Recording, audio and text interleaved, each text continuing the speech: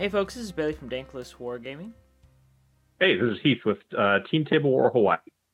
And welcome to the of Redemption, the Warhammer 40,000 Dark Angels podcast, where we try and provide Dark Angels players with the tactical and hobby skills that they need in order to compete and enjoy this wonderful hobby of ours.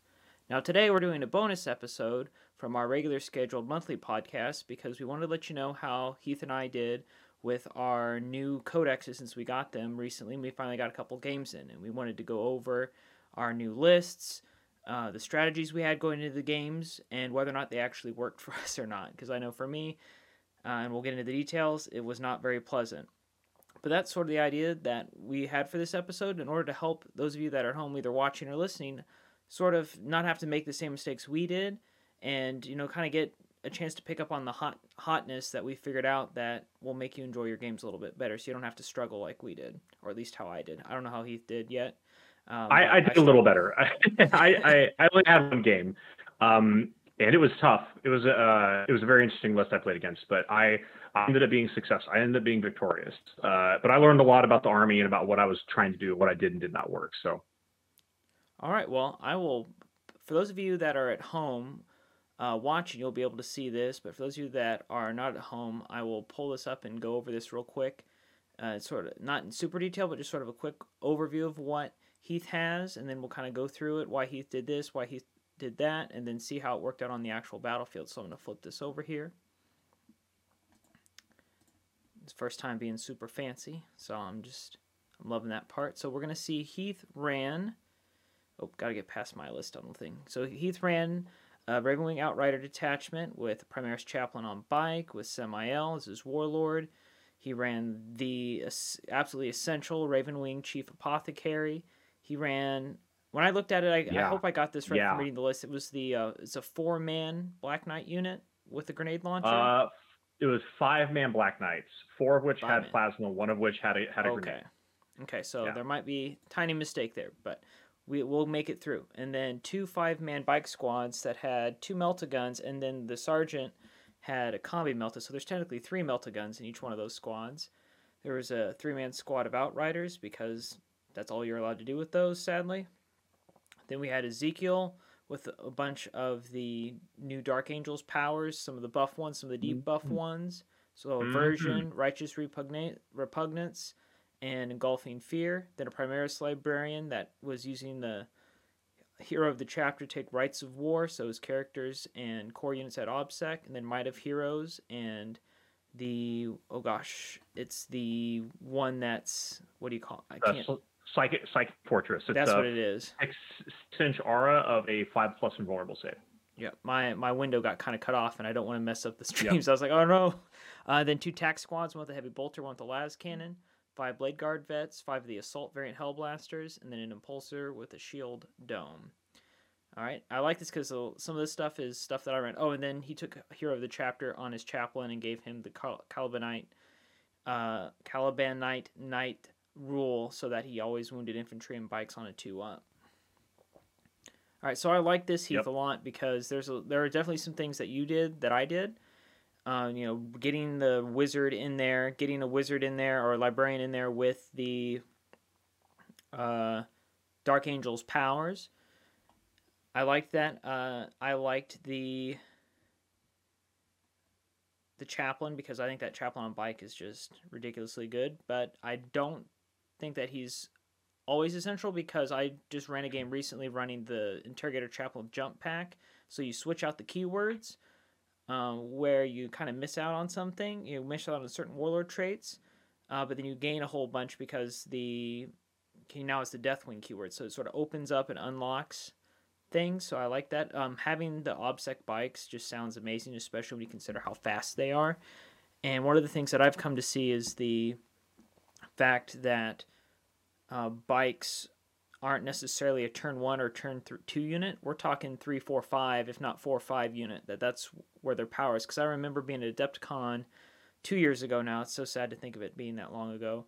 And I played this Eldar guy who's playing that Ynnari list. Or I remember when Ynnari did that thing. Oh yeah, I do. With the double shooting, double moving jet bikes. Yeah, and Shining Spears. Sorry if Yeah, my beer's in the way of the microphone that's here. all right. And I remember him saying Man's got to something do I've what a never. man's got to do. But he said something I've never forgotten, and I really took it to heart. He said, "Yeah, if we were playing a real, because I was playing the Long War Doubles, which is more of a fun, Yep. casual event." And the guy said, if we're playing seriously, I wouldn't have moved these bikes out until the end of the game. But because we're just having fun, I'll bring them out now and see what they can do. And they came out and they killed some stuff, and then my Brood Lord from my Tyranid army ate all of them by himself, which was really awesome. But I always thought about that. Wait, you wait and use your bikes at the end of the game, like you just hide them behind stuff, and then at the end they run out and do stuff. And I always kind of thought that was silly. But as we get into some of these games that I played recently, I'm like, you know what? Just kind of running them out there and trying to do stuff way too early just gets them killed and really just throws it away. So I think there's an interesting concept to unpack there, and this is something that I noticed with playing rally bikes in the previous was because I was always trying to use light skirmishing cavalry where they would go up, like they shoot a thing, mix it yeah, up, and then they would die. And I'm like, okay, well there you go. But trying to force myself to exercise some restraint, the yes, I found that the relative value of those bikes increases significantly. Like I don't know if I actually like put a mathematical value on it, but the later in the game they are, the more value they have because they've got a little bit of booty, right? They're T5, they got multiple wounds, yeah, and they're reasonably durable. Turn one, they're not durable because you got a lot of options. Your opponent has a lot of options with firepower going, and can do a lot of damage. But turn three, a lot of time, basically, the way the game goes, turn one is you're performing your initial maneuver. Turn two, you're kind of trying to set the stage for the trap, and turn three, that's when like the move is made, right? yeah, Sometimes in 9th edition, it's on turn two because you only got a 5-turn game. So if you haven't committed to what you're doing on turn 2 or 3, you're probably not going to win the game. So where bikes really let you dictate the pace of the engagement is that on turn 3, they've got movement and they can still change the pace. And if you have an intact bike unit or even two, especially with the movement shenanigans and movement tools that the Ravenwing have available to them, oh yeah, it doesn't really matter if they don't have enough guns. What matters is they can project power just by their presence. So if yes, I can move a bike unit 20 inches with an advance or 28 inches, 24, 26, 28 inches with full throttle and yep, get those obstacle bodies onto an objective that my opponent is holding, I can flip it from a 15-5 to a 10-10 yeah, or maybe even a 10-0. And that is what ended up happening in this game is my nice, bikes start like I started. So my opponent, Cass, is a gentleman and a scholar. He has playing Imperial Guard, mm-hmm. and it was a very interesting Imperial Guard list, not the one that I've played against him before, which was like 10 Lehman Russ battle tanks. This was 3 detachments. He didn't start with a whole lot of command points, but Right, he had a battalion of conscripts with it was a custom regiment with I think the traits were the Lord's Approval and Slum Fighters. So every model in that detachment got an additional AP -1 mm-hmm. when they were in combat if they were within 6 inches of an officer, and if they rolled a 6 to hit in combat, it exploded into 2. Ooh, yikes, And then there's 90 conscripts, and they just like whoa, just on top of you. And then yeah, it's a priest to give them all an extra attack. yeah, And it's just a lot of bodies. And then there was another detachment of regular guardsmen, so mm-hmm. 3 last cannon heavy weapon teams, and then 6 infantry squads with last cannon each. And they had, yes, that's a lot of guns. and they had the trait that gave them, they were always in cover, and they double shot, so they have rapid fire their las guns at 18 inches to 12. Okay, So it could put out a pretty fearsome amount of firepower that eventually Marines are going to fail saves. yeah, And then he had, in that same detachment, 2 units of 5 Bulgren with mm-hmm. the slab shields as his kind of bully center assault unit. And then he had, supporting characters, a commissar, officer here or there. I don't really exactly remember. And then he had a third detachment of the Death Corps of Krieg. So he had three squadrons of 9 Death Riders that just showed up on your flank. And how many points was this? Was this all under 2K? This was 2,000. Oh wow. 192 models on the table. Oh my 150 of which were OBSEC. Oh gosh. And flanking units that are like Death Corps, like those Death Corps like horses. Holy crap! They are tough to 4 with like a 4-up armor save. Yeah. 3 wounds and a 5-up feel no pain. Yep. They're not easy to move. Yeah. They're not easy to move. I was really surprised by that 5-up feel no pain. And he's got 27 of them in 3 squadrons and 9 with a squadron leader just in the flank. So I had to dedicate resources to securing my flank as well as try and push the center objectives. Yeah. So it was not something I thought I was going to end up seeing, but yeah. That would have given me fits because I would not have been able to chew through all that, and then they have the ability to just maul you to death, especially with all those conscripts. Because if they have them all built out for melee like that, then they're also giving them the order where they fight in the shooting phase too. So you're getting fought by them twice. Right. So the thing is, the conscripts only take orders of 4+. They have to roll to see if they get the orders off. Okay. So there is some of that, right? But like I said, I ended up winning the game fairly handily, actually. Like on turn 1, he 15-5'd me. Sorry, I think he 15-0'd me on turn 1 or on turn 2. But 3 and 4, I 15-0'd him, and we called it after turn 4. Okay. Because I was starting to pull ahead on the Ares, and I actually used Secret Agenda. Oh, nice. So, which actually turned out to be very helpful. So. The mission was from the GT 2020 pack, mission number 23, the Scouring. So it's 5 objectives, the old style hammer and ammo in it, so short edge to short edge, and it's a whole 2-3 mission. So I was like, how in God's name am I going to hold 3 objectives against 150 offset guard bodies with like 30 Space Marines? This is going to be hard. So. I deployed fairly aggressively. I deployed all my stuff right on the line, right on the edge of my deployment zone, and I did not use any pre-game moves, so I didn't use the hunt. So it was, so he got first turn, which is what I wanted because I feel strongly that in kind of the cavalry style operation, especially if he doesn't have a lot of long range fire other than those las cannons, which admittedly there's a lot of las cannons. Then and I deployed my impulsor out of line of sight, so he really couldn't see anything on turn 1. Yeah. And he just kind of moved everything forward, moved, got to the middle of the board, which was within range for me to get into combat. So it's like, okay, you came to me, that's fine.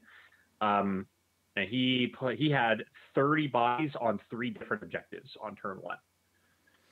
So what I ended up doing was I had my 2 tactical squads on my 2 objectives, just kind of scattered out a little bit, so they were within obscuring terrain, so they couldn't be seen.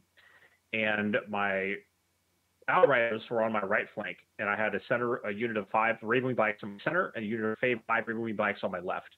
And in the middle, I had my Blade Guard that were walking, impulsors in the Primaris Librarian in the impulsor, and the Chaplain, the Apothecary, and Ezekiel walking right next to them. They were behind obscuring terrain at the beginning of the game, so they couldn't be seen. And I moved the impulsor forward, jumped the Hellblasters out, jumped the Librarian out, got with the Librarian within 6 inches of the center. I messed up, made a mistake. So I took one of my secondaries was Psychic Ritual, which is a bad plan, because your 100-point Space Marine Librarians with all these awesome powers should not be wasting all that to cast the Psychic Ritual. So I made him.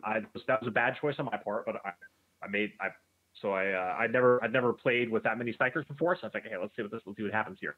Yeah. I think that if you really wanted to do that, your best choice would probably be to bring an Inquisitor in the army, if you make that decision, Asmodai is going to have some words with you because really there, Dark Angels Captain, you're gonna have an Inquisitor. Or if you really wanted to go real Yeah. heresy, you run an Imperial Guard ally and run an Astropath or something. I don't know if you want to do that because that's going to break your combat doctrine. Right. Whereas the Agents of the Imperium will not. And Agent Imperium, you get a 55. You can get a 55-point Inquisitor power. So, but I'm just not attached to doing Psychic Ritual. The other advantage to that would be that they can get a cool Warlord trait and a relic, which are maybe could be helpful, but I don't think you need them because all the Dark Angel stuff is so freaking good. Yeah. And they can ride in Primaris transports because of the by the order of the Inquisition rule. Oh, that's true. Yeah. So once again, I just don't think you need it. So but I jumped my Hellblasters out. I moved my bikes up. I moved the Blade Guard behind them, and the bikes got at the beginning of the battle round. The bikes got Samael's Ravenwing buff, so they rerolled all hits. So and then the Chaplain preached his canonical, so they got +2 inches to charge. So they shot everything into that first unit of conscripts. They killed like 15 of them, and then they charged in. And he had to remove them from the back of that unit because if he removed them from the unit, he would have killed himself the objective. Right. So I felt pretty comfortable that I was going to charge in and get a hold of them. So I managed to deploy the Librarian so that his Rights of War aura was covering the Hellblasters, and the Hellblasters, 3 or 4 of them were within 3 inches of the center objective. Nice. So, like the bikes, I had 8 OBSEC bodies on that objective, and I killed those conscripts down to 8 bodies. That's the way to do it. So, and I seem to recall that there was something like 1 more guy got in there, and so maybe I lost one, but I'm pretty sure it was like 8 on 8, like a tie. So my Hellblasters split fire, shot both of the 2 conscript blobs with assault Hellblaster guns, which is just a waste of plasma. But I killed 10 guys in each squad with plasma. Clearly a bit of an exaggeration, but just killed a bunch of them. And then my left-hand Ravenwing unit killed the left-hand conscript squad down to like 10 guys. Yeah. And then my right-hand, Outriders on the right-hand side shot and killed 3 or 4 guys with their guns, maybe 5. Not as much of a difference, right? I just basically thinned a bunch of the front and made so that he was going to have to take a bunch of morale checks, and then he was going to have to spend the points to auto pass one of those morale checks. I kept my Black Knights as a mobile reserve, as a tactical reserve. I locked them up in the back of the board, 2 inches apart, to provide a disincentive to bring the Death Riders in from the back board edge. I learned later that that's not necessary because they can't come in from the back board edge. They can only come in from the side. Yeah, exactly. With the new strategic rules. Yeah. Yep. So, and because they have their own, he wasn't using strategic reserves. He was using their own special deployment rule, which says come in from the side of the board, not from any board edge. So it's not like the Space Wolf outflank. They have their own outflank. It's board edge only, not enemies deployment zone. So I didn't have enough resources to screen out all board edges. So I said, okay, I'm going to hold this board edge and make it so that if he wants to come here, he's going to have to pay for it. And if he wants to go over there, hey, I'm cool with that, right? Yeah. That'll at least get him away from where I think battle's going to end up forming. And so I gave him what I thought was 2 bad choices. So once I charged in my Ravenwing bikes, I killed them about 8 at the end of combat, and I don't think I lost any bikes. And I just kind of sat there. Boom. So I held 2 objectives. He held 1 objective. Or he held 2 objectives, and we tied the center. So beginning of turn 2, he scored 5 points because he held 2. Right, and then he brought his reserve unit of conscripts up, another unit of conscripts up. That was the one that was on his left-hand objective, my right-hand objective. He moved them towards the center with Bulgrin behind them, just to flood me off the objective. And then he brought his Death Riders in on my right-hand board edge. So where my Outriders were. He brought 2 units in there, held the 3rd unit in reserve. And the just a second, I'm trying to remember. I didn't think about this. I just while you think about that, I just want to point out it's interesting that you said that he got 15 the first time he scored, but then you immediately flipped it on him afterwards, because that falls into some of the stats that we were seeing from the Meta Watch on Warhammer Community in the last month or two. There was an article on there where I noticed that the percentage of people that were winning games were not people that were scoring 15 points at the first opportunity on that turn 2 command phase. The people that were winning the most games were only scoring 10, which makes me think that really interesting. Yeah, so across all the games that they were, that they were collecting their information from, it looks like people really do fall into a trap of overextending themselves, trying to overplay that turn 2 first command phase, try and get all 15 points and just bury somebody from behind. And it's interesting. It sounds like that's what happened in your game. That he came out, he put his bodies on everything, and you just started clearing them all out. So did he keep his last cannon guys in the back? Like after you cleared out all those boys, did he just okay? So did he ever bring them forward? He started to on turn 3, and I told him after the game I thought that he should have started moving them forward, because I moved that impulsor up to get everything out. He saw a target for the last cannons. He started shooting last cannons at it. Yeah. And that impulsor's shield dome, it takes some shots. He did more wounds that impulsor with las guns than he did with las cannons. Let me put it that way. Over the course of the game. I needed your impulsor. Oh man, I'm never gonna get that lucky with an impulsor again. But I was able to do my second ritual every turn, and my second objective was engage on all fronts. And it seems like a natural thing for Ravenwing, but I'm starting to think that maybe it's not. And I'll go into that again in a bit. I think we could talk about that afterwards. But the third objective I took was assassinate, because he had like 8 characters, and I used secret agenda, so he didn't know I had assassinate. That's good. That's very good. And so it was whole hella worth the 1 CP, because he spent the whole game thinking that I had while we stand, we fight. Yeah. That's what he kept saying. He's like, what do you have? While we stand? I think it's got probably while we stand. It's just like, what's your highest point units? This. And he just moved the Bulgard forward. He moved the characters forward. And Samael was able to, jump over, murder character. I think Samael killed 2 or 3 characters all by himself. And let's point out that his warlord trait is fall back in charge, which makes that even easier. Exactly. Right. And there are some interesting things that you can do with Samael. And other things I realized is that the chapter master rule, so your captain rule, which your chapter master has, is, hey, every core unit within 6 inches rerolls once to hit. Chapter master can give 1 unit in the command phase to reroll all hits. The thing is, it's not just core units; it's also character units. Mm-hmm. So Samael can tell himself to reroll his own ones to hit. Get it together, man. Yeah. Fuck up, chap. The boss. Okay, so yeah, you can definitely, realizing that chapter masters can reroll hits for characters has informed some stuff I plan on doing going forward. More on that later. So at the beginning of my second turn, I had Samael in the middle with the librarian in the middle. I lost all my assault hellblasters due to las cannon fire. I didn't make basically a single invul save or a single armor save. I had him stuck in a crater for cover. So a -3 from the las cannon, it's the same as that invul save that I didn't get to use because I was casting psychic riddles instead.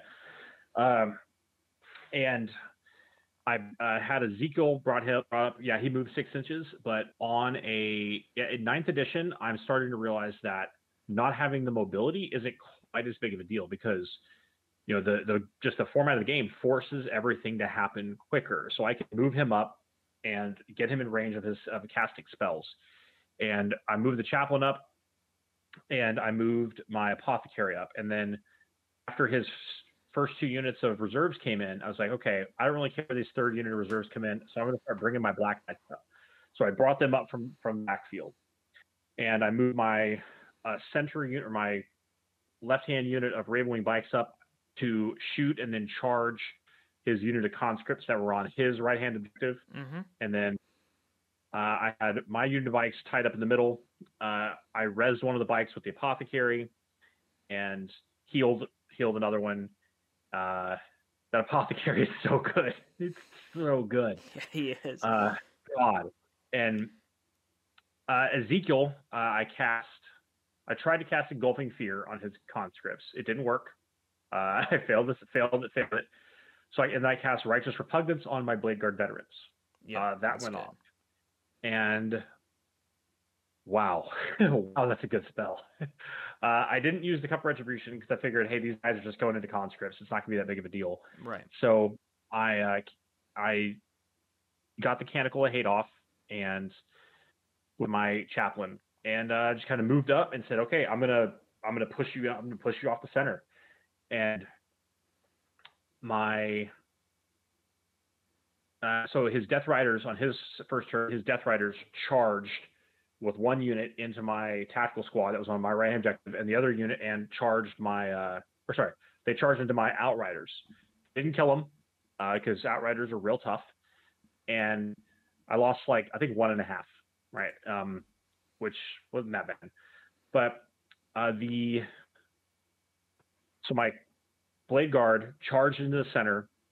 I made the charge for the conscripts. I got 25 dice, hitting on 3s, re-rolling all hits, wounding on 3s, re-rolling all wounds. I killed 21 conscripts, I think. Nice. Just gone. And then the chaplain, or one of the characters, just kind of wiped out the rest of the squad, and I left him with one conscript sitting on the middle objective, surrounded by 4 of my obsec bikes, and then I killed, I think, 2 of his, killed one of his characters, his Lord Commissar, in the middle. Once again, he didn't know I was using it playing Assassinate, so yeah, he just left his characters kind of up there. He's got this list. He's got to bring his characters up there anyway to support the conscripts to give them the Lord's approval. But yeah, God, man, those Blade Guard veterans supported by Righteous Repugnance are terrifying. Holy crap, they're good. Yeah. They just even their conscripts, who cares? They just murdered them.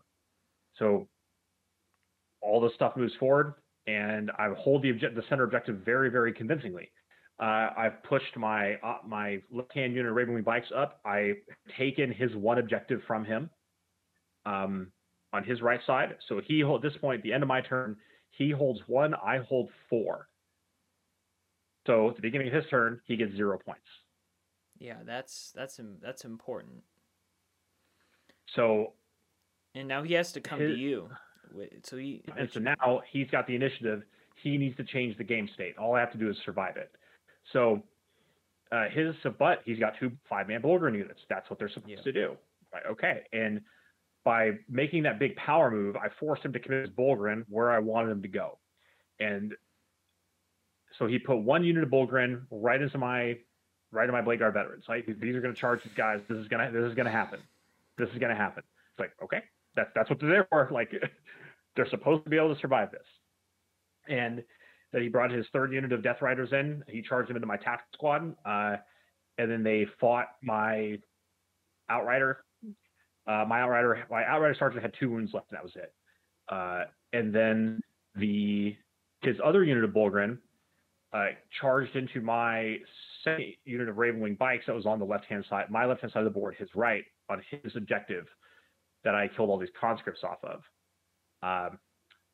So it was kind of a strung out charge. They didn't have quite enough to make it in there, but he made it in with 2 of them. And so when we went to do the fighting, he activated his 3rd unit of Death Riders first. So he fought the Space Marines. I made some decent saves, and I had 2 Space Marines left. Okay. I interrupted with the Ravenwing bikes and fought. I did 1 wound to a Bulgrin, but then I spent 2 more CP and I swift striked. And I fell back out of that combat and stop my fallback like 2.9 inches from the objective. So he could still activate and get to me and fight me because he cleared his target for the charge, but it made it so that only 2 of his Bulgrin could fight me instead of all 5. Yep. And no matter what was going to happen, I still held that objective at the beginning of my turn. Because you're OBSEC through the outright. Because I'm OBSEC with my bikes and he was not. So it goes into the fight.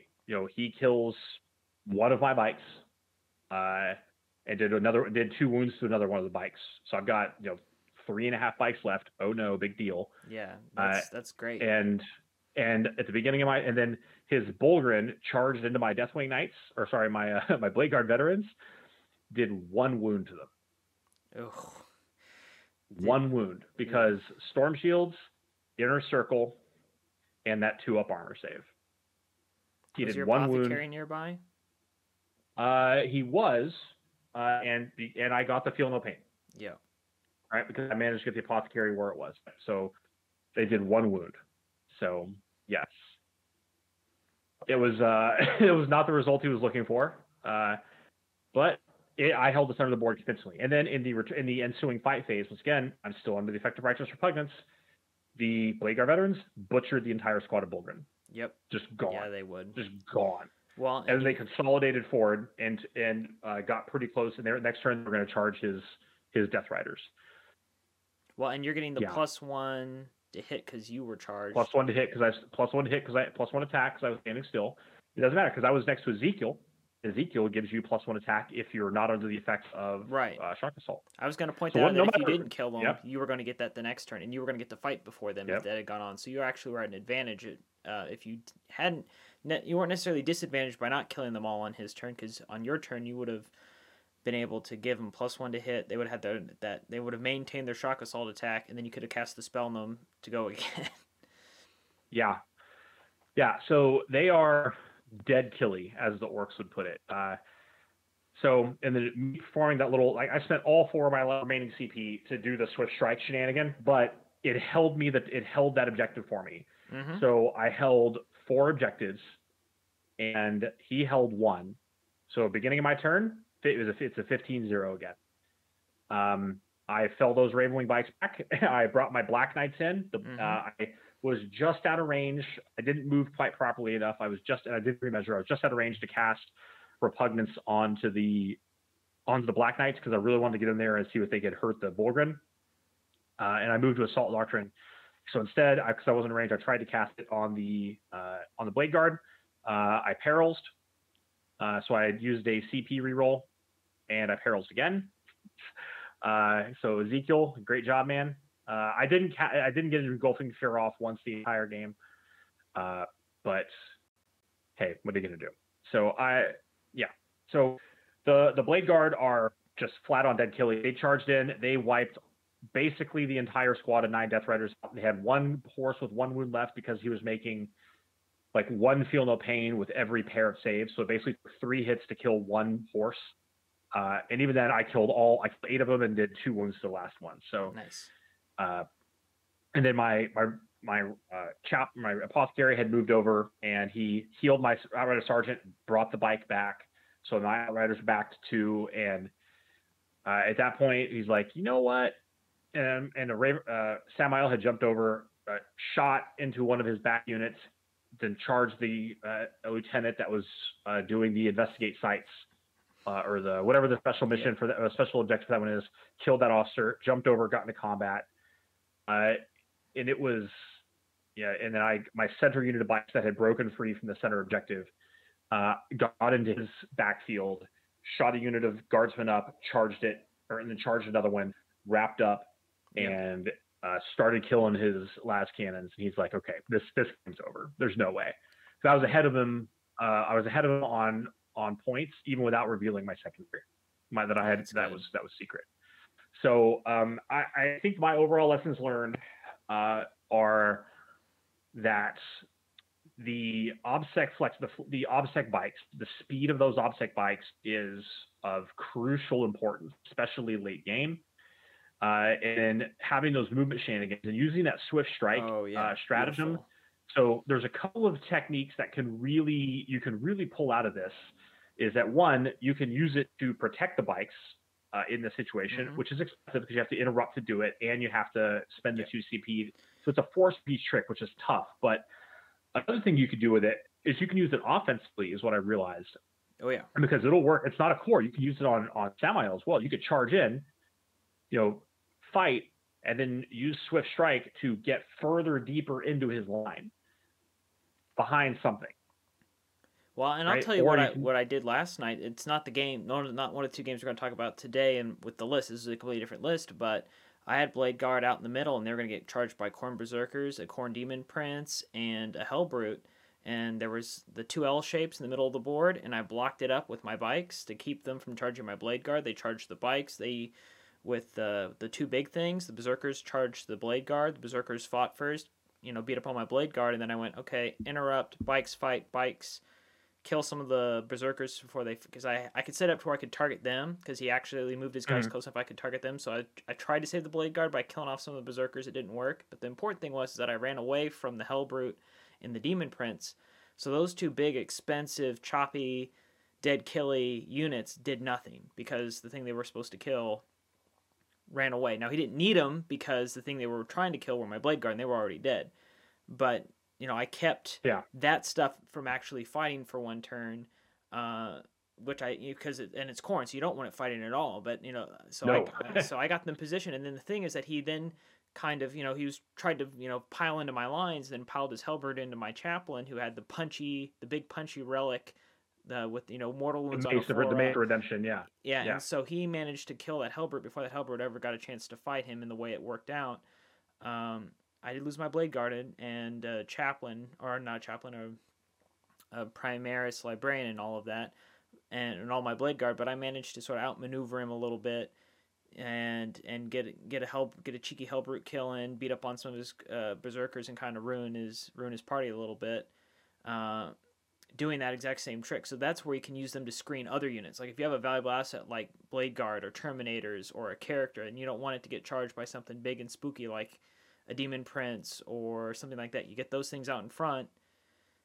Hope that they're making a lot of charges that turn, so they have nothing else. They have options, and there's an option that's a little bit higher than, oh yeah, my Demon Prince is just going to kill these bikes, so I don't care about them. I'm going to go, do this fight that really matters. So you can go, okay, interrupt, fight, run away. Now you get to do nothing. Yeah, 4 CP is steep. It's steep. Don't get me wrong. I don't think I'm going to do that every game, but if you look at it, you read the board, and say, okay, if I do this, I will hold the objective, and that will swing the point totals for his beginning of his turn or beginning of my next turn. Absolutely worth it. If you just think, okay, 4 CP to turn this from me scoring 5 to me scoring 15. Yeah, all day long. Like I said, you could use it to move deeper, and you bounce out to go grab another objective. Yep. The possibilities are very much endless with what you can do with this. So that Swift Strike stratagem is very, very powerful. So the other thing I realized here is that I think I kind of overcommitted with like buy-in relics and buy-in warlord traits. I want more CP, right? And like this. So Dark Angels have a lot of really powerful tools, but to use those tools, you need command points. And most of your most powerful stratagems are 2 command points. Yeah. So having 2 CP available to you, 4 CP available to you is very important. So I would probably, in this case, pull back on investing in some of the warlord traits and really pair it back to what the vision is. And I think when we're done talking about your list, you can go back. I was going to say, just hold on to this thought, because my list breaks all of those command point rules, and I suffered. Oh, how I suffered for it. All right. So overall, I think I met with some success. I definitely learned some lessons, and that's in shape what I'm going for. And I don't think I'm ready to finish writing those new lists yet, because I just want to do everything. And I'm a very toolbox style player. I like having like this unit in the list in case this situation comes up. I can use this tactic, et cetera, et cetera, et cetera. Like I want a big alpha unit of plasma and scepters, or so I can weapons of the Dark Age and annihilate something. And I want a land speeder so that I can use targeting guidance. And I want a smash captain for all that. But yeah, I think with the Dark Angels, you really need to have a clear vision. Yes. More than almost any chapter, because so much of what you do is tied up in those special wings. Yeah. You need to have a very clear vision of what your plan is and how you're planning on spending your command points. So, all right, let's move on to yours if you're cool with that. Yeah, no problem. Just push a button here, bang, just like that. We Boom. have my list. All right, so what I got for yours is scroll. Yep.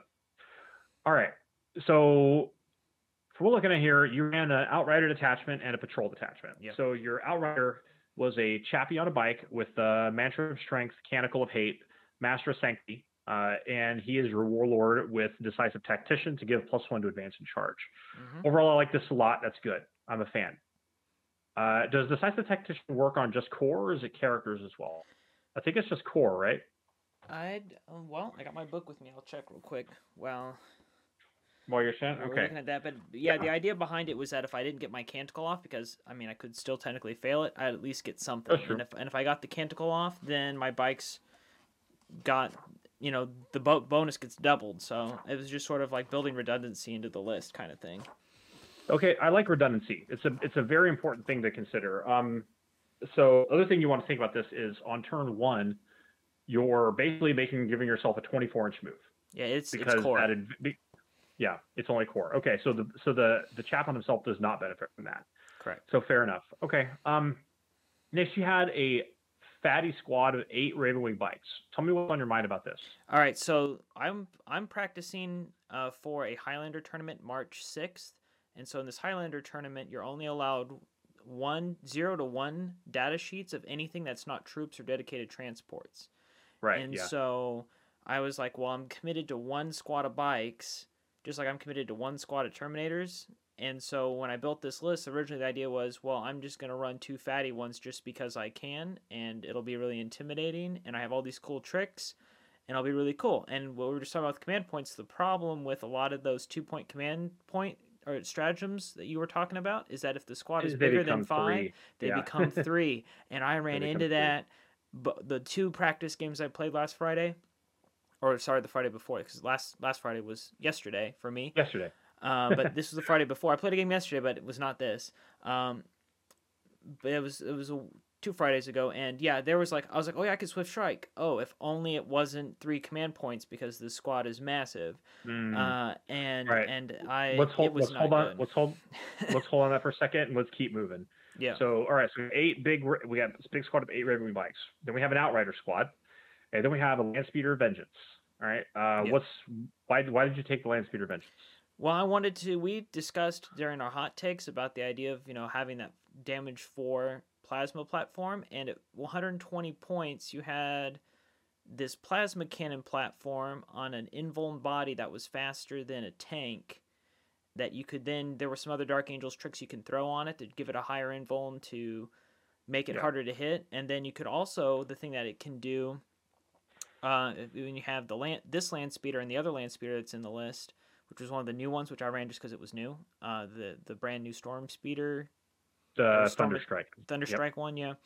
Is that there's a stratagem where you use your land speeder, you target one thing in your army, in the enemy army, and everything gets +1 to hit against it, your whole army. Not just Ravenwing, but Dark Angels. So the idea is that you run everything, and this is what I tried to do, and it failed horrendously, is you run everything forward, you advance everything forward, so everything acts as, it's not an assault weapon, but it suffers the -1 to hit, and you can still shoot it. Right, so your heavies and rapid fires. But because you do this stratagem off the land speeder, you're back to full ballistic skill. Yep. And so that's only in the Devastator Doctrine, though. That is only in the Right. Devastator Doctrine, right? Yeah. Right. And so I had to really, really commit turn 1, and I was playing my buddy Chris. He's really savvy, and he deployed back, and I had that whole, this is my first game with the new book, super hype. And I fell into he set a trap and I fell right into it. So it's like, look at this cool thing I can do, Chris, with my new rules. And he's like, yeah, he was playing a Khorne Berserker, a World Leaders list. And he's like, yeah, Khorne Berserkers, dude. All right, I don't know how many of you have to play against Khorne Berserkers, but when they are so disgusting. A 10-man squad of Khorne Berserkers. You will know, yeah. They delete bikes. Yeah. They deleted this 8-man bike squad. They deleted it in 1 turn. Oh, wow. Because the double activation rate. Because they double activate, and then he can give them +1 to wound. They're already strength 5. Veterans. They get veterans, and then there was something else he did to give them extra rend point, and he just melted them. I was like sitting there just in shock. I was like, but my beautiful giant squad of bikes, dead. Yeah. Oh, that sucks. Okay. All right. So we got 2 land speeders, the Vengeance and the Thunderstrike. So the Thunderstrike, in case you haven't really internalized that yet, Thunderstrike has a missile launcher. Mm-hmm. It has a 2-shot last Talon, which is a 36-inch range last cannon. This was the Melta one. And this was the Melta one. Okay, yeah. The Thunderstrike is not that one. So I wrote something down wrong then. Okay. So the Melta one has a 3-shot multi-Melta, basically. That's its big hot. Right? It's a 3-shot multi-Melta. Right? And then he had a Dark Talon. Right? And we have talked about the Dark Talon on the show in the past. I'm going to come back and we're going to talk about the list, and we'll see what we do there. All right, so the patrol detachment, you have a Phobos Librarian with Engulfing Fear and Mind Wipe. So I'll tell you what I think about this is I think that trying to cast Warp Charge 7 powers without any sort of buff might be a little too hard to do. So I think that going for Warp Charge 7 powers, if you're going to rely on these as part of your game plan, you're probably going to want to have a Chief Librarian or Ezekiel. So you could upgrade the Librarian to a Chief Libby if you don't have Ezekiel. So that's just my take on it. Well, if you think this is bad, wait till I tell you what I did with him, and you'll be even more horrendously mad. Okay. Is that, you know how Phobos guys, you can take them off the board and then redeploy them? I did that with him, and then realized there was nowhere to bring him in, so he basically just sat in reserve most of the game. It did nothing. Oh, Bailey, you're killing me, Small. It was awful. This was an awful game. Okay, so we got the Phobos Libby, right? We got 3 5-man tactical squad, 3x5 tactical squads with missile launchers. So these clear your objective sitters / screening units, and then a big fat brick of Deathwing Terminators. Now this. So 2 Thunderhammer Storm Shields, 2 Thunderhammer Storm Shields, 6 Storm Bolters and Power Fists, and then 2 with Twin Lightning Claws and a Cyclone Missile Launcher each.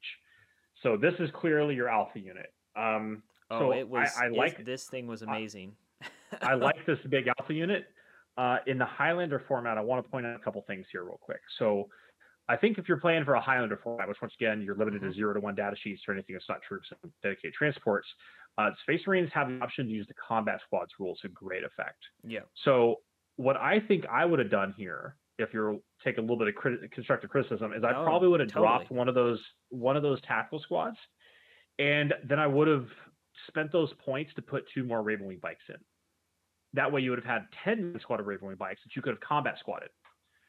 Right? And that will make it so that I don't think you can go that big. I think you have to run an attack bike at that point. I think maybe you can, but even still, attack bikes are only 45 points. Right. So you should be able to. And you can definitely squad those things. So let's take a look real quick and see what we can come up with. I mean, I'm not the only person to take Battlescribe at its word when it says error, your squad's too big. And I made it down to where Battlescribe said I could. Okay. Well, let's get up into the bike squads. So, okay. Yeah, because this is there you go. Book. Maximum is 8. It's in the core book, yeah? Yeah, it's the core book. Yep, you have the option to combat squad. So, yes, you can get... So, yeah, so like I said, I still think that maybe switching to combat squad them, or in that case, if you drop one of the tactical squads, you can replace the other 2 with infiltrators. Right, and so what's interesting is that the list I played last night, I completely, because these 2 games I played, it was enough of me just going, I don't really feel like I could do anything because I have the wrong units and I can't make the units I have can't do what I want them to do because they're either too big and bloated like that bike squad, or they just don't have the impact like my tactical squads did. They didn't quite have the impact I wanted them to have.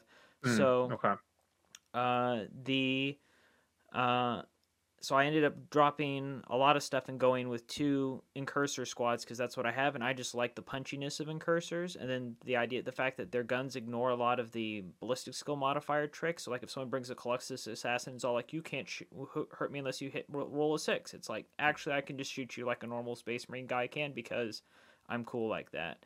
and Is just that is that kind of stuff prevalent in your meta? Like lots of it's Collectus, not. Eldar, and that kind of stuff. Harlequins. I know people I know have them, and if I did think, and it's one of those things where like people have them, like I have one, a couple of my other friends have one, or have a few, and it's just one of those things where we know they exist, and if things got really cheesy really fast, we know somebody would bring them out, and so I just kind of have that in the back of my mind. I'm also getting used to playing with them because when Eldar come back and Eldar get their Eldar shenanigans. And I mean, because imagine, it would be the most Eldar thing ever is that if Craftworld Eldar get to ignore the negative cap. I know it's put in there to stop them, but So they've struggled so much without it that I wouldn't be surprised if they were the one faction that got it back. And I just want to be ready for it in case that happens. I actually have I think I have a line on that. If you'll bear with me for a second. No problem. If you go back and look at the Deathwatch Codex, Okay. remember the Deathwatch have Xenos specific stratagems, and if you look at the Eldar one, it says gives you the ability to ignore all hit and ballistic skill modifiers. So what I think the Eldar are going to look like is not only they're going to give you a -1 to hit, they're going to have stuff that modifies your ballistic skill. So effectively, you will have multiple penalties to hit, but it gives you a way to circumvent that that generic game rule of the -1 to hit stack.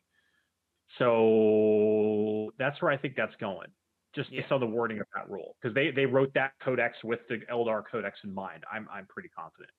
So because it's a strangely specific thing to say if it wasn't there for a reason. So for sure, and incursors are going to be the answer to that, and they have I think their weapons naturally -1 in close combat, so yeah, so they'll end up being -2, so they're actually a little bit punchier than a regular intercessor at the end of the day.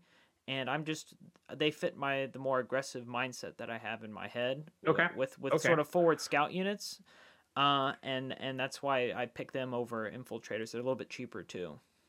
Okay, I've used infiltrators in the past. That's kind of the way I prefer, because I like the utility you get out of the deny bubble. I used incursors in 8th edition when I was doing like combined Space Wolf and Dark Angel lists for Lion and the Wolf, because turn 1 charging incursors are super good. But okay, so all right. So what was your first game against? You said it was against Khorne, right? Yep, Khorne Chaos. There was a squad of obliterators in it, demon prince, some berserkers on foot. Was there berserkers in Orion? I don't think there were this game. Oh, they were. He was running the Forge World drop pod assault.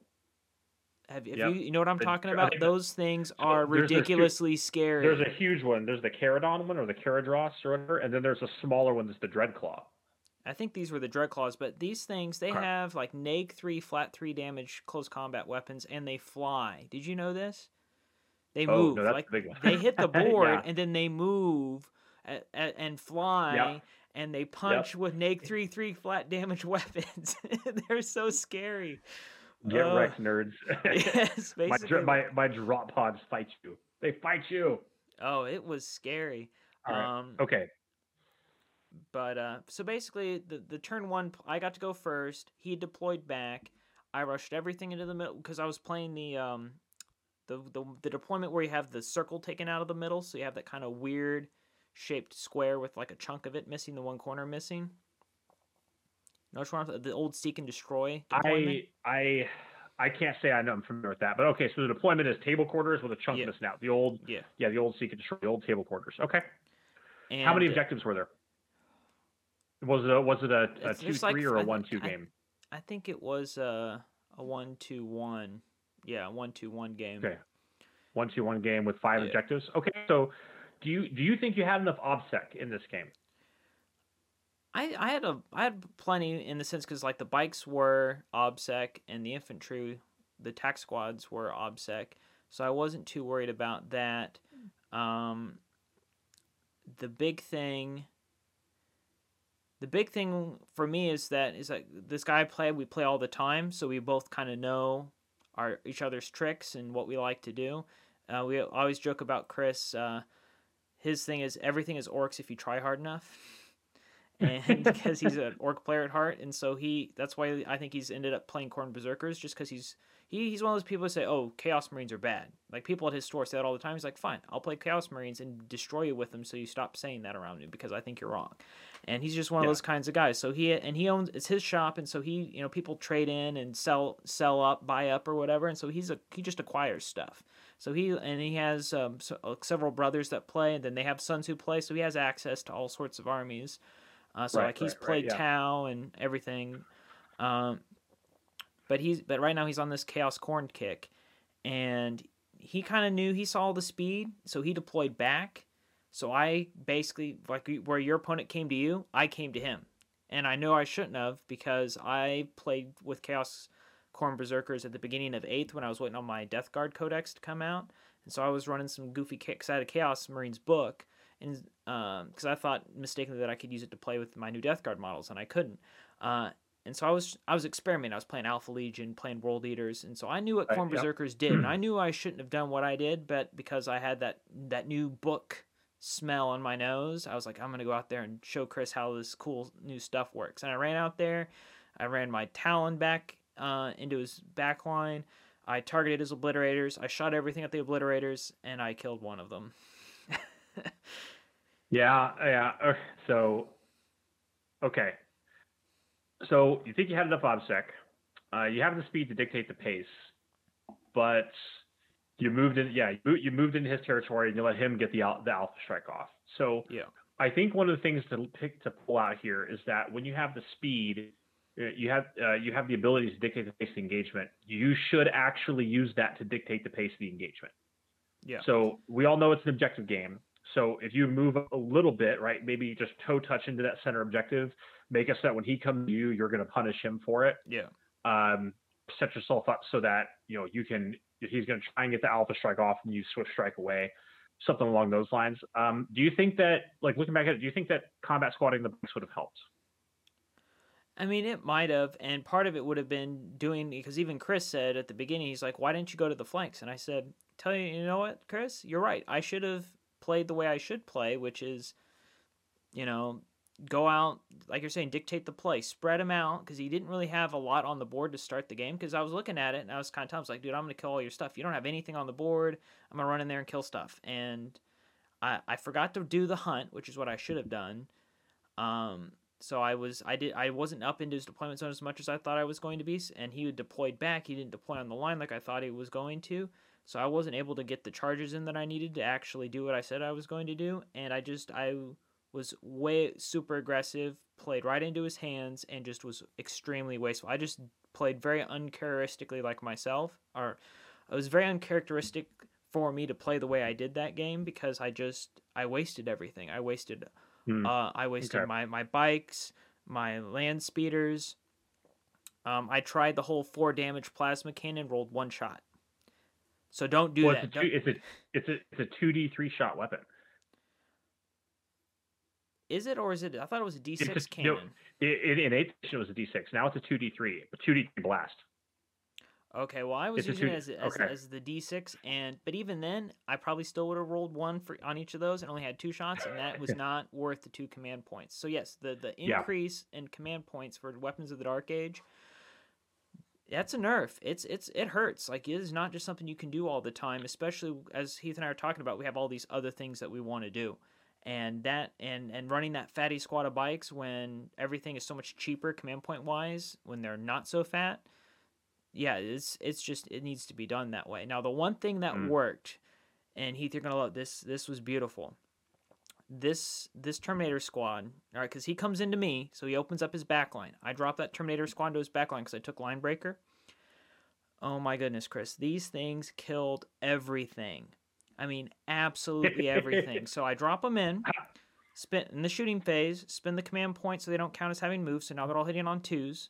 And those Cyclone missile launchers, instead of hitting on 4s, are now hitting on 2s because they're not getting the -1 for moving. Yep. And now they're going to the 2 because of the Dark Angels. And then did you get to use the stratagem to +1 to wound? Yes. So I have hitting on 2s, wounding on 2s, Cyclone missile. And so yeah, the chaos predator with 4 las cannons didn't make it through that. It just blew that right up. Killed a bunch of there was something nearby that I just killed a bunch. And what I don't think it was cultists, but maybe it was just some leftover berserker. There was something I shot it up really bad and they died because it was -1 because it was tactical because it was turn 2. Maybe it was Yeah. berserkers. Then I charge into the obliterators and this demon prince that just blew up my dark talon, murder all of them, and then I mean he's murdering the rest of my army, my other bikes, my outrider bikes. My actually they did pretty well because I was able to keep them alive with my apothecary. Oh, he had a Mm-hmm. Karn, and Karn was like eating all sorts of stuff for breakfast. It was pretty bad. He's scary. Watch out for Karn. Oh yeah. But these Terminators, they drop in his back line, they kill his whole back line, and then they started to march back into the middle of the board. And I blew up in the missile launchers. I'm still shooting my missile launchers at things, and I'm blowing up. I think I may have gotten a drop pod with it. And then I'm shooting berserkers, charging into other berserkers, punching them with. And the lightning claws are so useful against non-big things because you're Yeah, because getting they reroll so wounds many natively. Yeah. attacks, and you get so many attacks because now they grant an attack for each claw, not one for the whole pair. What? Hold on, Yeah. I didn't know that. So those two guys are putting out 10 lightning claw attacks. Holy crap!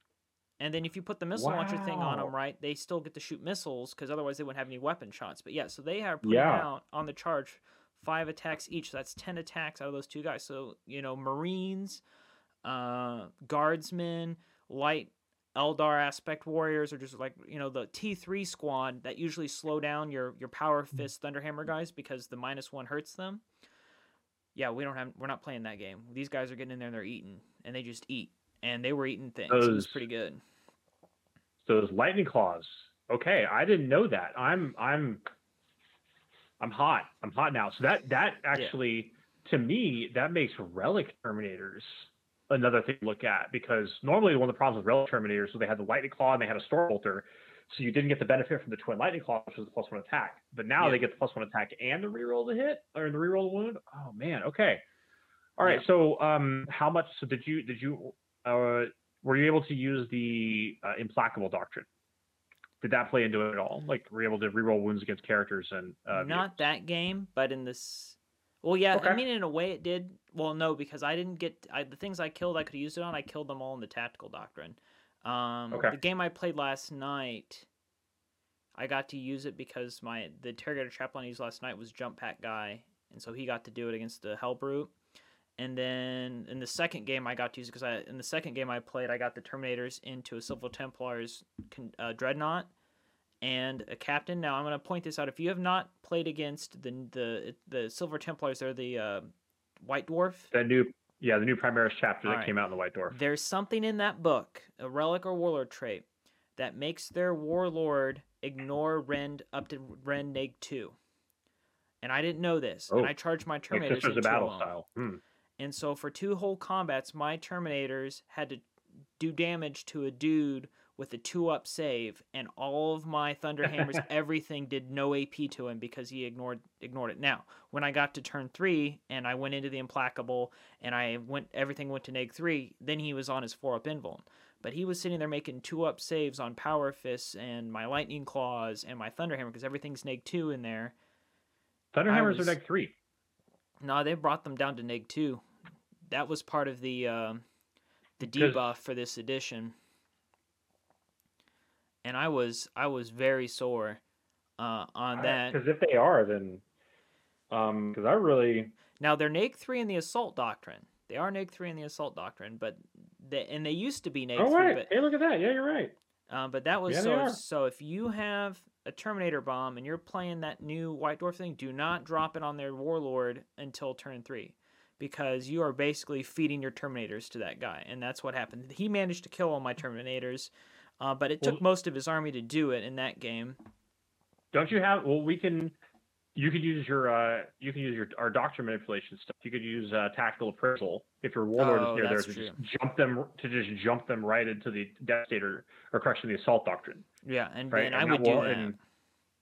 Yeah. So between that and the stratagem out of the main Space Marine book, which lets you be in all 3 doctrines.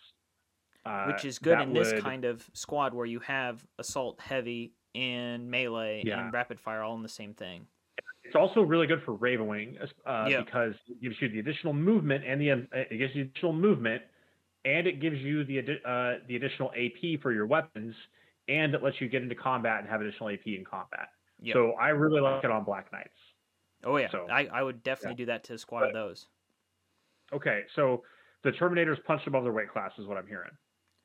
Yes, it is, Yeah. and this is where the command point things come in. Is that they are command point heavy, because you want to be, because with all those guys with the -1 to hit weapons, you want to be doing honor of the first or for the first, which is just the generic Mm-hmm. +1 to hit when you're fighting in close combat. When you don't get it from your traits, like when you charge, when you move, you deep strike it and charge, you're not going to get the +1 to hit from the chapter tactic that first round of combat, and you want to ignore that -1 because you want to kill whatever it is you just hit.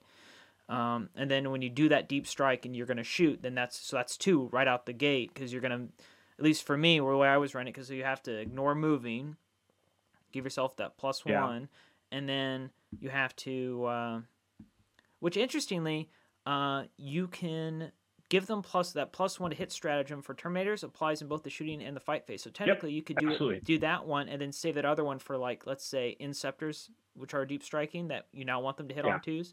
So that might be something to remember, that you can do that. But anyway, that's 2 command points in your shooting phase, the turn they drop in. And then you're going to do it again, the +1 to hit again in the fight phase. So that's 3 command points in one turn that you've dropped on one squad.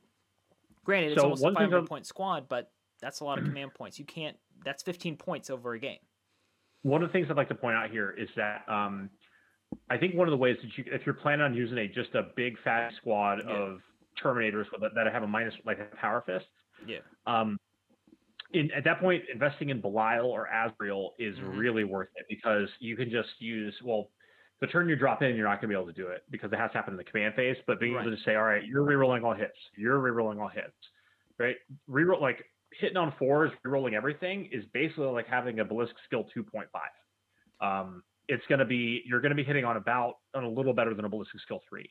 So you're basically saving those command points. And if you really need to make it stick, then you can use the +1 CP, or the CP to get +1 hit for Fury the First. And then now your weapon skill 3, or you're hitting on 3s, re-rolling everything. The other thing to do is a master, it doesn't have to be in a Master of Sanctity, but a Terminator Chaplain with Litanies of Hate. You drop them in, you do the whatever the stratagem is that lets you do one out of.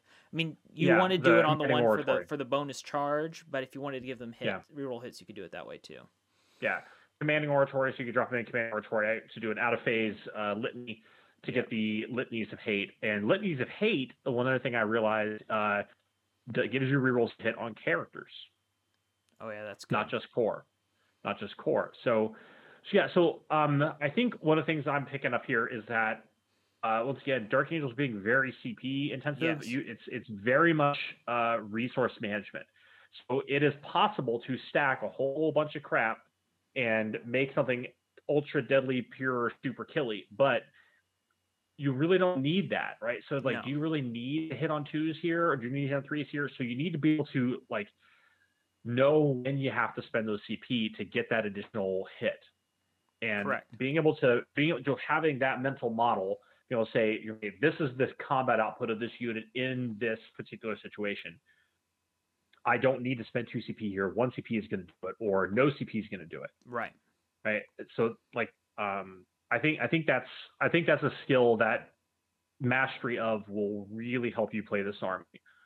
So, I think that helps you in general, basically anywhere in the game, is knowing what your expected outcome is. But particularly this army, like we've talked about, and I felt it. There were just things I was like, I could do this and that to save myself from getting a real hiding right here, and I couldn't do it because I had already spent the command points on extra warlord traits, on extra relics, and there are things you just don't need them. I keep looking at Paragon of the Chapter, and I keep looking at my characters, and I go, well, this character can't fight more than once in a phase, so why am I making him this super missile when he could just die? And you have that stubborn tenacity thing, which is basically for, if you spend the command point to paragon that onto somebody, it's basically you're getting a half-costed death only in death does duty end, which is nice. There's But a then couple other things you're that'll banking do on the for you, fact that but that guy's gonna die. yeah, That's like I don't want to build a whole list around a guy. I mean, I'm not a Blood Angel Smash Captain player. I'm not building a list around a dude going in and intentionally dying so that he does maximum damage, because that list doesn't exist anymore. That rule is yeah, almost non-existent in the game. Like Corn Berserkers are the only people that got that, and they get it for free. yeah. Okay, yeah. So, all right. So, do you think you had enough anti-tank firepower here? Because when I was looking at it, I wasn't quite sure if you would in all situations. Because you don't have any you barely have any rerolls. I don't think you have any Yeah, rerolls no, without. there's Yeah, oh yeah, in terms of rerolls, not really at all. Uh, no, I can accept, and that's, and even in the list I ran last night, which was a big rework from what I had. I'm trying to find a way to get more in because I got bullied by a couple of Hell Brutes and Obliterators and a Demon Prince again. And I'm like, yeah, I'm not. He's like, because I was playing Chris again, and Chris like, well, why didn't you just come into the middle and challenge me for these objectives? Like, I'm gonna kill you on primaries. I'm like, yes, because my 3-man bike squad is gonna go in there and survive fighting 2 Hell Brutes, a Demon Prince, and a Venom Crawler. yeah, Yes, Chris, I totally want to go in there and do that. No, I'm not doing that. yeah. I wish I could kill. If Space Marines were as cool as everyone says they are, yeah, my 3 dudes could do that, but they won't, and I'm not going to do that. Yeah, so this list, it doesn't have enough bullies, and it To be doesn't clear, have it's got one really big bully, but right. maybe more than one. So yeah, I think I agree with you there. Like you need 2 queens, right? One Yeah, queen you can move away from. You need 2 queens, right? You need 2 bully units to really provide, like, because one unit you can just debuff it and or run away from it yeah, and prevent it from doing what it needs to do. You need 2, I think. So, or yeah, a really fast one like Shining Spears. yeah. Well, and that's like when I played Chris. He had last night. He had in this game. And, it's very similar to when I played in the first game. He had his Venom Crawler. He had his drop pods. He had his Terminators, which he dropped his Terminators in on my Terminators, and he failed his charge, and I charged him and murdered all of his Terminators too. So that my Terminator squad, so that's a drop pod, a land ray, or a Predator, a Demon Prince, Obliterators, and a 6-man Terminator squad with all the Corn Berserker Terminator squad. So that 10-man in that game at least. Even though I lost, I was very happy with it because they just murdered everything. Uh, So when you put your eggs in that basket, I'm not saying you're going to win with it, but man, I had a lot of fun. I had a lot of fun losing with my Terminators. Yeah, So if you're just about having a good time and playing Deathwing Terminators, that sort of mixed option, instead of just going all close combat with knights or all shooty with the regular guys, getting a regular squad of guys, mixing all the weapons in there, mixing up the different types so you can come in and just be an instant, I'm going to hit everything. I'm going to hit your tanks, I'm going to hit your infantry, I'm going to go in and smash your big unit. And they do that. They did that for me, and because they're so big, they have such a big footprint. They are kind of hard. They're hard, so they're sometimes hard to get into position. But once they're on the board, they're harder to get away from because it's such a big. That's 10 40 mil bases. I mean, you can't string them out like you used to, but yeah, that's still a big footprint. And it's like when I played Chris last night, I double moved all my bikes and everything on my left flank away from half of his army. Like his Terminators came in to try and flank me, failed to charge. This other thing failed to charge, and I went, bikes go whoop far away from you, and basically took it all out of the game because now they're 5-inch move Terminators. I don't care that they all have yeah. combi meltas; they're all the way over there. So But yeah, let me I ask you definitely another need. question here. Sure. Yeah, did you ever consider using a Death to this Traitor stratagem from the main Space Marine book? If I had command Because I think points. for 1 CP in the fight phase against Chaos, reroll all hits. Yeah, that's good. Yeah, so I think that, like, yeah, don't forget that you've got another book to draw stratagems from. Yeah, that's something to remember. I yeah. got my 2 decks. Actually, I'm lucky, and I have both decks of cards because I know some people still don't even have their Space Marine core Codex cards, but I had both, and I was sitting there flipping through them all. The thing that is missing for bikes that it hurts because I really needed it in all 3 games I played so far, and I have not had it, is you cannot put an invuln on bikes in combat anymore. It was in the index, and it is not in the book, and you cannot do it, and it hurts because I'm like, I need an invuln on my bikes, in close combat, How and how they're often not do you run there. up against stuff that's more than -2 AP in combat? Because if Power Fist and Thunder Hammers aren't, like, it's like, okay, like Power Yeah. Swords are -3, right? Lightning Claws are -2. Like, most of the stuff, without Thunder Hammers, most stuff's -2. So it really, I don't think it's that big of a deal. Right. Especially I because, ran him yeah, into some. Well, I guess it's the power swords is where you got to watch out for because those are okay. an egg So 3. they're, yeah, they're 1 damage. Like, you got 3 wounds on each dude. So I'm not sure. I don't know if I agree with you on that. Well, I think that, the yeah, demon prince ones aren't 1 damage. I will point that out, but I okay, shouldn't be fair enough. charging. It's like they got You charged by shouldn't be charging I Demon didn't Prince's charge the bikes demon anyway. prince. It charged me, and it's 3 damage. And I was like, oh yeah, let me just Yeah. start picking up my bikes. Okay. Yeah, that's okay. All right. So, all right, let's move on to your second game. What was your second game? So I was playing the new Silver Templars list. Okay. From What was the mission? that one was classic Dawn of War. So you've played long enough because you've been playing longer than I have. Like whenever someone rolls a mission that has the Dawn of War deployment, just a little bit of my heart just opens up because it's like, oh, this is how Warhammer is supposed to be played because this is how we used to play Warhammer all the time. Because I always end up playing that silly Seek and Destroy. Whenever I roll, I always ended up in 8th edition playing Seek and Destroy, and I'm like, I hate this one. Why can't I have some decent Dawn of War? And so I had that one. This was one where there was 2 in my deployment zone, 2 in the middle, 2 in his deployment zone, in sort of 2 different triangles. Yeah. Okay. I will point out in both games, I took the secondary, the Death on the Wind, the Raven Wing thing, and that is hard. Oh yeah, how'd that work out? That is so hard. Okay. It was not because I was wasteful because I was throwing my guys to death. So the things that could have scored it were all dead before I had a chance to really do it. And you have to kill. It's not it's you got to move and either shoot something to death or you got to move and charge it and kill it. Charge something, yeah. And when I'm running into power armored bodies and it's early, again, this is where I should have waited, held my bikes in reserve and waited.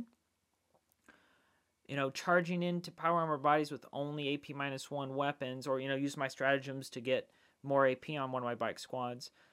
They aren't going to clear out because he ran a lot of Primaris. He like an all Primaris army for the most part because this is one of the other guys down there. His name's Tyler. He has a lot on his main list is Tyranids, but he's sort of just someone gave him a great deal on Marines, so he bought him and he's like, yeah, I'll just try this random thing out of the White Dwarf because nobody else is playing it. So he's like, he's like, I don't want to be a Cheese Lord Dark Angels player and just play the new hot meta. So I'm gonna play this random thing out of a White Dwarf. It doesn't even have a real book. It doesn't have all the stratagem support and everything else, right? So he just kind of threw something on the board, and this is where I got really mad at this list. It's like, this guy literally just threw whatever he had that he bought off somebody else secondhand on the board, and I struggled. And I was like, I should not be struggling against this, and I did. He had a lot of Primaris bodies, and I just didn't have the firepower to kill all of it. And, I thought I did, and I just didn't, and... Okay. And that was pretty rough. So, like, you're talking about shooting firepower. So we're talking about like 20, 30 Primaris Marines, just 3 up armor save, 2 wounds, with the option to get trained human physiology. So you've got a multi-shot melta gun, you've got that rift cannon, you've got a lot of bolters. Yeah, and so this is where like the non-overcharged land speed or vengeance should be fine. Which is 2d3 shots, it's got blast. So if you've got a squad of more than 5, which you're probably not going to see these days because most people see that coming, that thing should be able to kill 2 or 3 Marines a shot, even without putting any additional resources. That required me to roll more than one shot, though. That's what I kept running into. Yeah. So there's just some things that aren't for me. Maybe they're for you because you're one of those people, but there are things that are not for me. Like last night I was playing with my Blade Guard, and I thought I had a 5-man Blade Guard. I was like, I can tank these Berserkers. I can do it. 10 wounds, no problem. Watch this. 4 up save. 1s and 2s, 7 1s and 2s. And I'm like, all right, they're dead. I had an apothecary over there too. Now the one thing that was fun that I got away with last night is that I brought my librarian that time, just like you, and I put him in the Impulsor like you did, and I put him in there with my Blade Guard, and he came out, and I had my apothecary next to him, so I started trying to cast spells, And so this guy's playing he's got the special corn thing where like his guy can deny, and if you deny, you suffer perils automatically. So he does it to me, and he's like, all right, you take perils, okay? Roll 1 perils, okay. 6 up Field of Pain, got it, like a boss. I was like, what up? I perils and I didn't die, so and I didn't die. So that felt pretty. I mean, I wish I could have my spell, but it also felt pretty cool to be like, hey, I did my cool thing to make you suffer. Now suffer, fool. And I'm just like, nah, dog, that ain't for me. All right, so you think you need more shooting? So like being like teching against Primaris Marines is a good choice, right? There's something like you have a 1 in 3 chance of playing against a Marine list. Yeah, pretty much. If you just walk out into the room and say, who's down for a game? So being able to kill T4, 2 wound, 3 up armor safe models is something that we need to be able to do. Traditionally, the answer to this is like the Stalker bolt rifles, right? The plasma. I see what you're saying about the land speeder benches.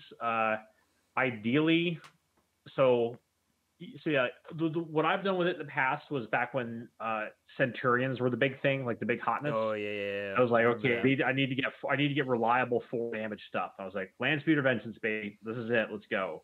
But when it was 1 CP, and if I rolled a low number of shots, okay, no big deal. And that was when we had CP regeneration as well. But yeah, in this case, maybe if you do consistently have problems rolling like with hitting. Maybe the Relic Contemptor Dreadnought with the dual heavy plasma cannons. I've played that a few times on your recommendation, Heath, and yes, that thing is amazing. And I was playing around in Battle Scribe. Why is it cheaper than a regular one? There's something wrong in either, if that's accurate. I don't have the Imperial Armor book, but if somebody does, diamond hands, baby. please tell me why something with 2 plasma cannon battery or 2 heavy plasma cannons cost 10 less points than a regular Contemptor Dreadnought. Is it because of the command point? The command point tax, is that priced into it? But I was like, how does this make sense? And in that one, I throw the Cyclone missile launcher on that thing too. I'm gonna figure out how to put one of them. If I get one, I'm gonna figure out how to put my ones from my Deathwing Terminators onto the back of that Contemptor, so that way I don't have to spend oodles of extra money. And it's Deathwinged, appropriately Deathwing themed. When the time comes. Yeah.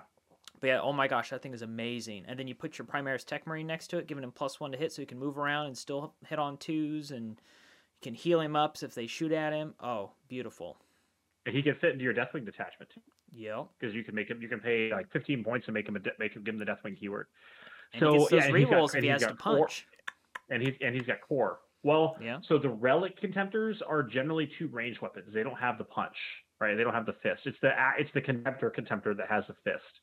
The Relic Contemptors generally have 2. So I don't know, like if you're running into problems with it, that might be a solution. Like I like the idea of the land speeder version, but I think that you would probably have to have more than one to really make it like reliable. And the fact that it doesn't get rerolls really kind of takes away some of the attractiveness for me. Yeah. So that's when like you have to start budgeting to use targeting guidance, and if you're going to use targeting guidance and weapons of the Dark Age at the same turn, now that's like 4 CP, and it's a whole thing. Yeah. So I guess to wrap up on my list and kind of get us towards a natural conclusion, I'll let you know based on sort of like what you've said. Like I've taken that into practice. So like I said, I've previously in the video or in the podcast, I played a game last night, and there were some big changes. Like the big fatty squad of bikes gone. Got 2 small squads. Got a squad of regular bikes. Got a squad of outriders. I just realized I need more anti-tank, and I could technically start running attack bikes, and I have a couple of them. So maybe that's where it should be. So what about this? How about this? I can't speak to the points right now because I'm not doing the math in my head, but we could chat about it later if you want. Attack squads are a different data sheet, so that would fulfill your Highlander requirement. And then remember, you can put 2 special weapons into a bike squad, right? And then a combi weapon on the sergeant. So put 3 melta guns into that bike squad, and then maybe attack bike in it with a multi melta, and then put a squadron of 3 attack bikes, and that's a lot of anti-tank. Another thing that you may consider is just dropping the tactical squads entirely, which I did. And if you have one, like if you have one once again, okay, this recommendation is going to kind of move out of the Highlander format, but bear with me for a second, No, and it's maybe so we can fine. turn this into something. So if you move away from the tactical squads entirely, maybe you have like one infiltrator squad. Then one of the things I'm thinking about is using small attack bike squads as my objective setters because it's T5. It's got a 5-up invul. It's got a 4 pivot advances.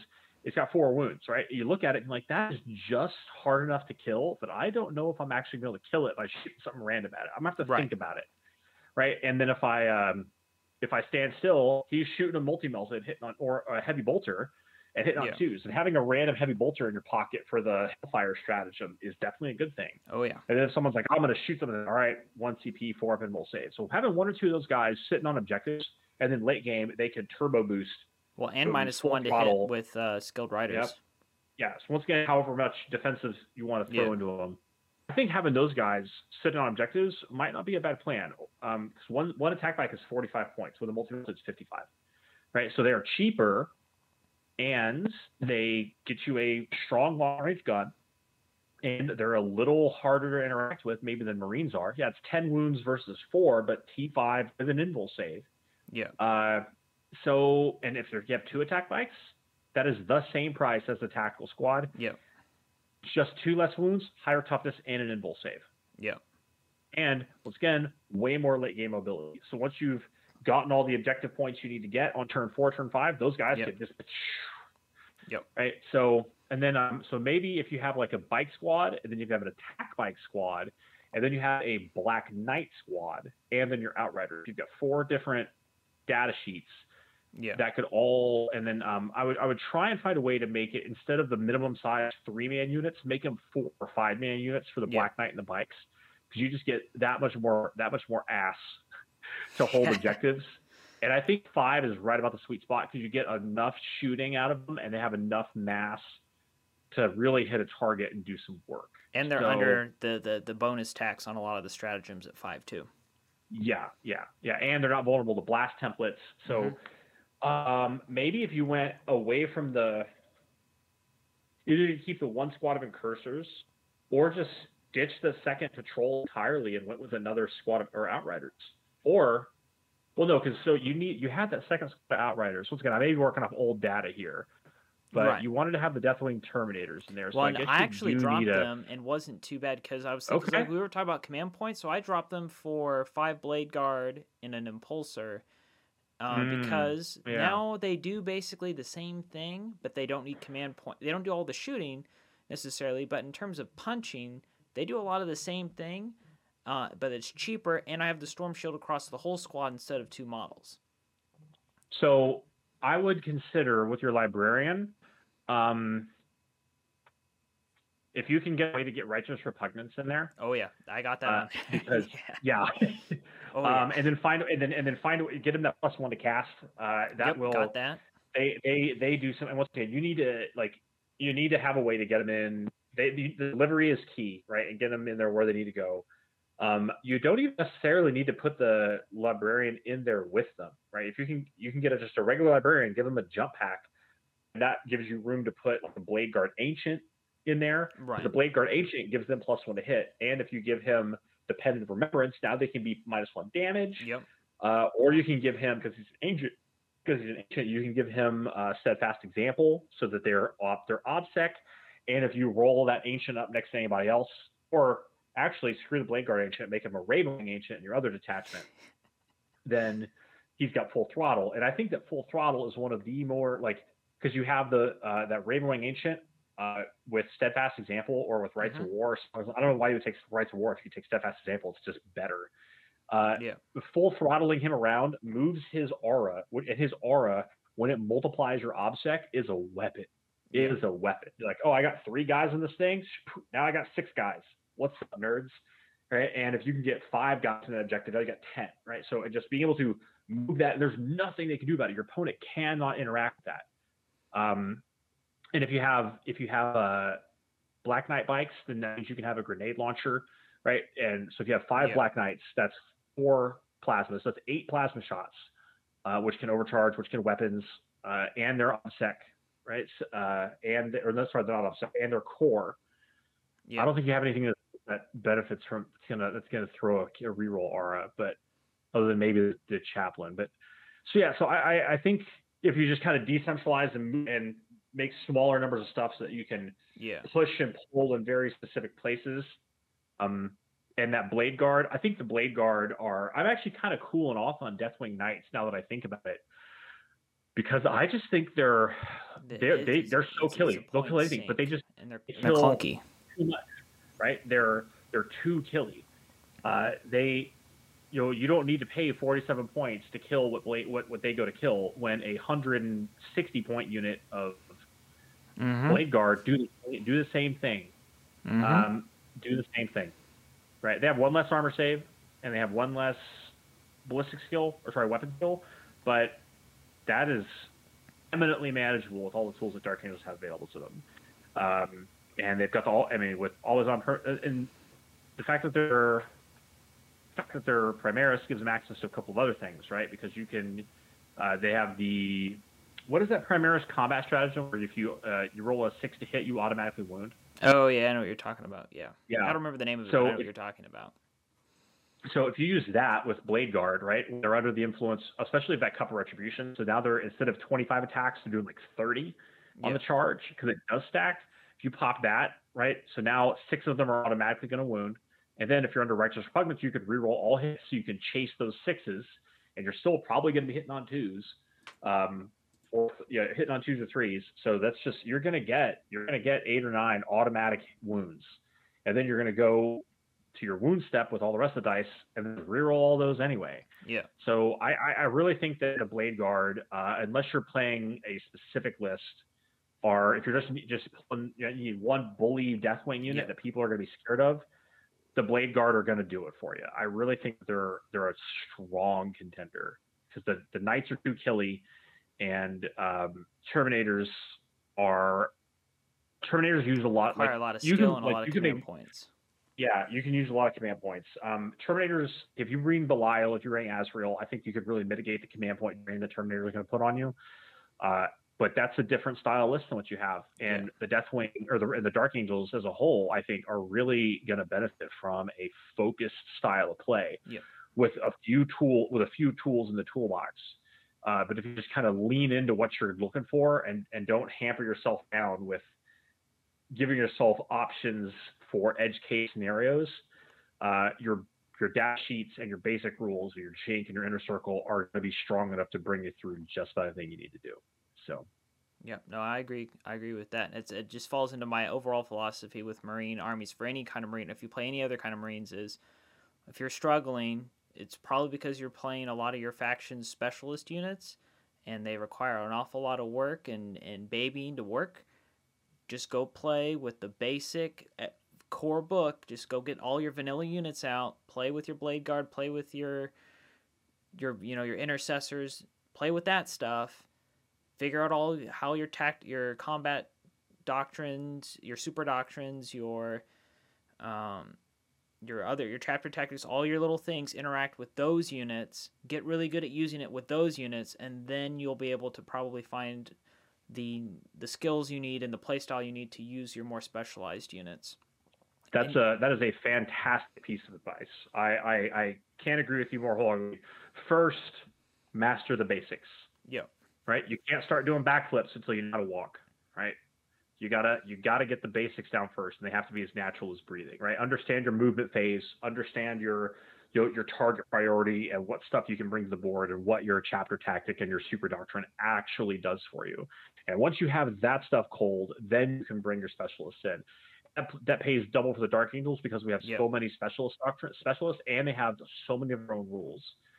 So understand the movement phase, understand how you need to move, and especially with the way that the 9th edition objectives is understanding how you move to screen your opponent from accessing objectives, using the big oval bases on your bikes to control people's access to objectives, and using the movement you get to do that is going to be, I think, is one of the key skills you have here.